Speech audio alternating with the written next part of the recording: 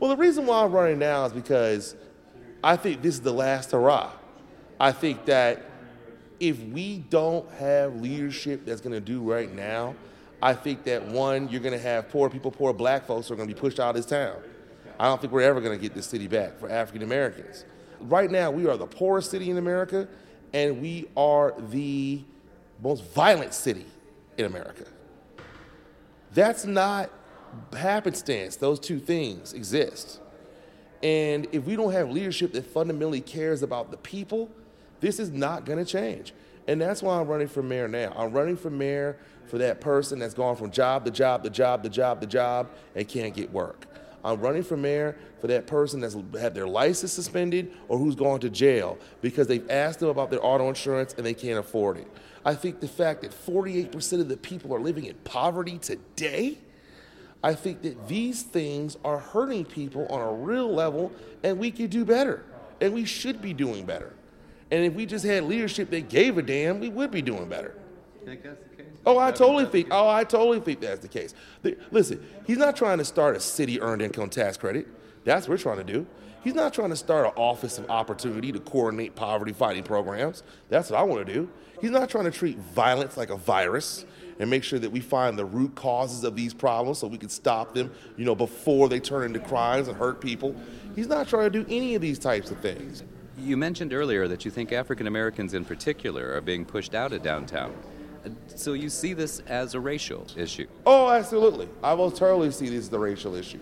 The fact that they are literally talking about getting rid of the low-income housing tax credit, which is responsible for so many low-income seniors being able to live in these apartment buildings, that is on the verge of expiring.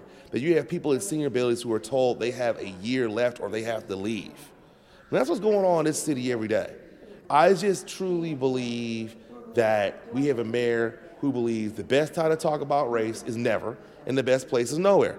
And he's having policies that are detrimentally impacting African Americans on a wide scale.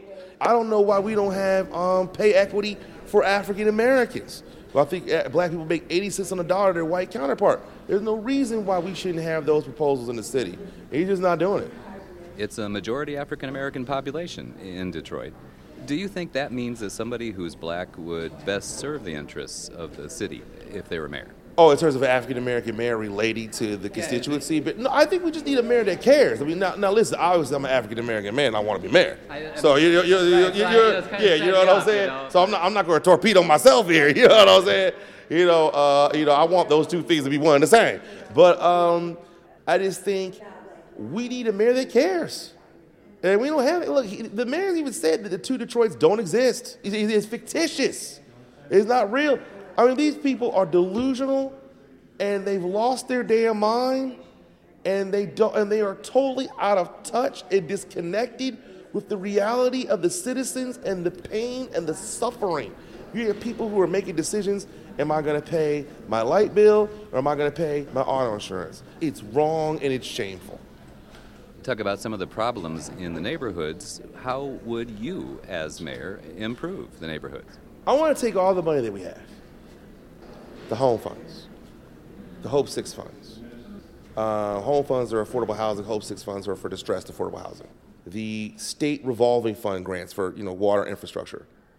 The community development block grant funds.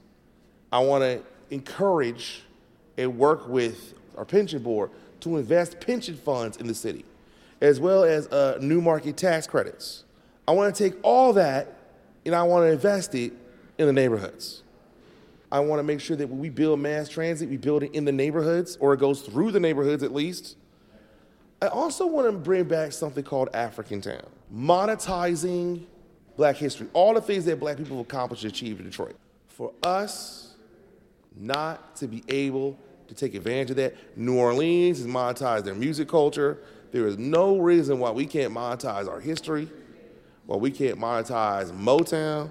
They got Chaldean Town, they got Mexican Town, they got Cork Town, they got Greek Town, they got Bangley Town. We want to do the same thing for African Town. What about downtown? You think you can work with the people bringing the investment in? Oh, absolutely. Absolutely. I definitely think we get along with that. Look, I'm not against investing downtown. I just wanted to go to 8 Mile. I want to go to 7 Mile. I want to go to 6 Mile. You know what I mean? That's all. I just want to go to neighborhoods. Teach these kids these skilled trades in the schools. Now, you got some programs. You got like Betterment Outreach. You got STAPE. You know what I'm saying? That does that trains Detroiters and provides that. But we need to expand that model throughout the city, and I think that's something that we should be doing. I mean, I'm not saying the mayor should take over the schools, because You don't think no, I don't think the mayor should take over the schools. Listen, the people voted for what they have now. I think that whenever we talk about schools, we're always arguing about who's going to control it, who's going to control the contracts, rather than having the conversation about what we're going to do to make sure that we improve the performance of these kids. And I think what we need to do is work with the state and ensure that we have expanded learning time as longer school days and longer school years.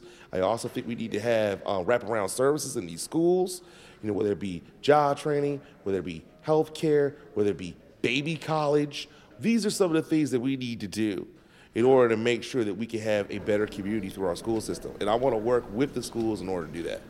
Obviously, your father left a big mark on Detroit. Is there anything that you would do different than he did back in the day? Oh, I'm not going to question anything that the Honorable Mayor Coleman Young has done. I mean, if it was not for the Honorable Mayor Coleman Young done, nobody would be entertaining me, both literally and, politically. You know what I mean? So I'm not going to question anything that he's done. I thank God for him.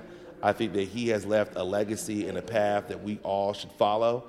And I think that if we followed the principles and virtues of Coleman Young, we would not be in the position that we're in now in the city.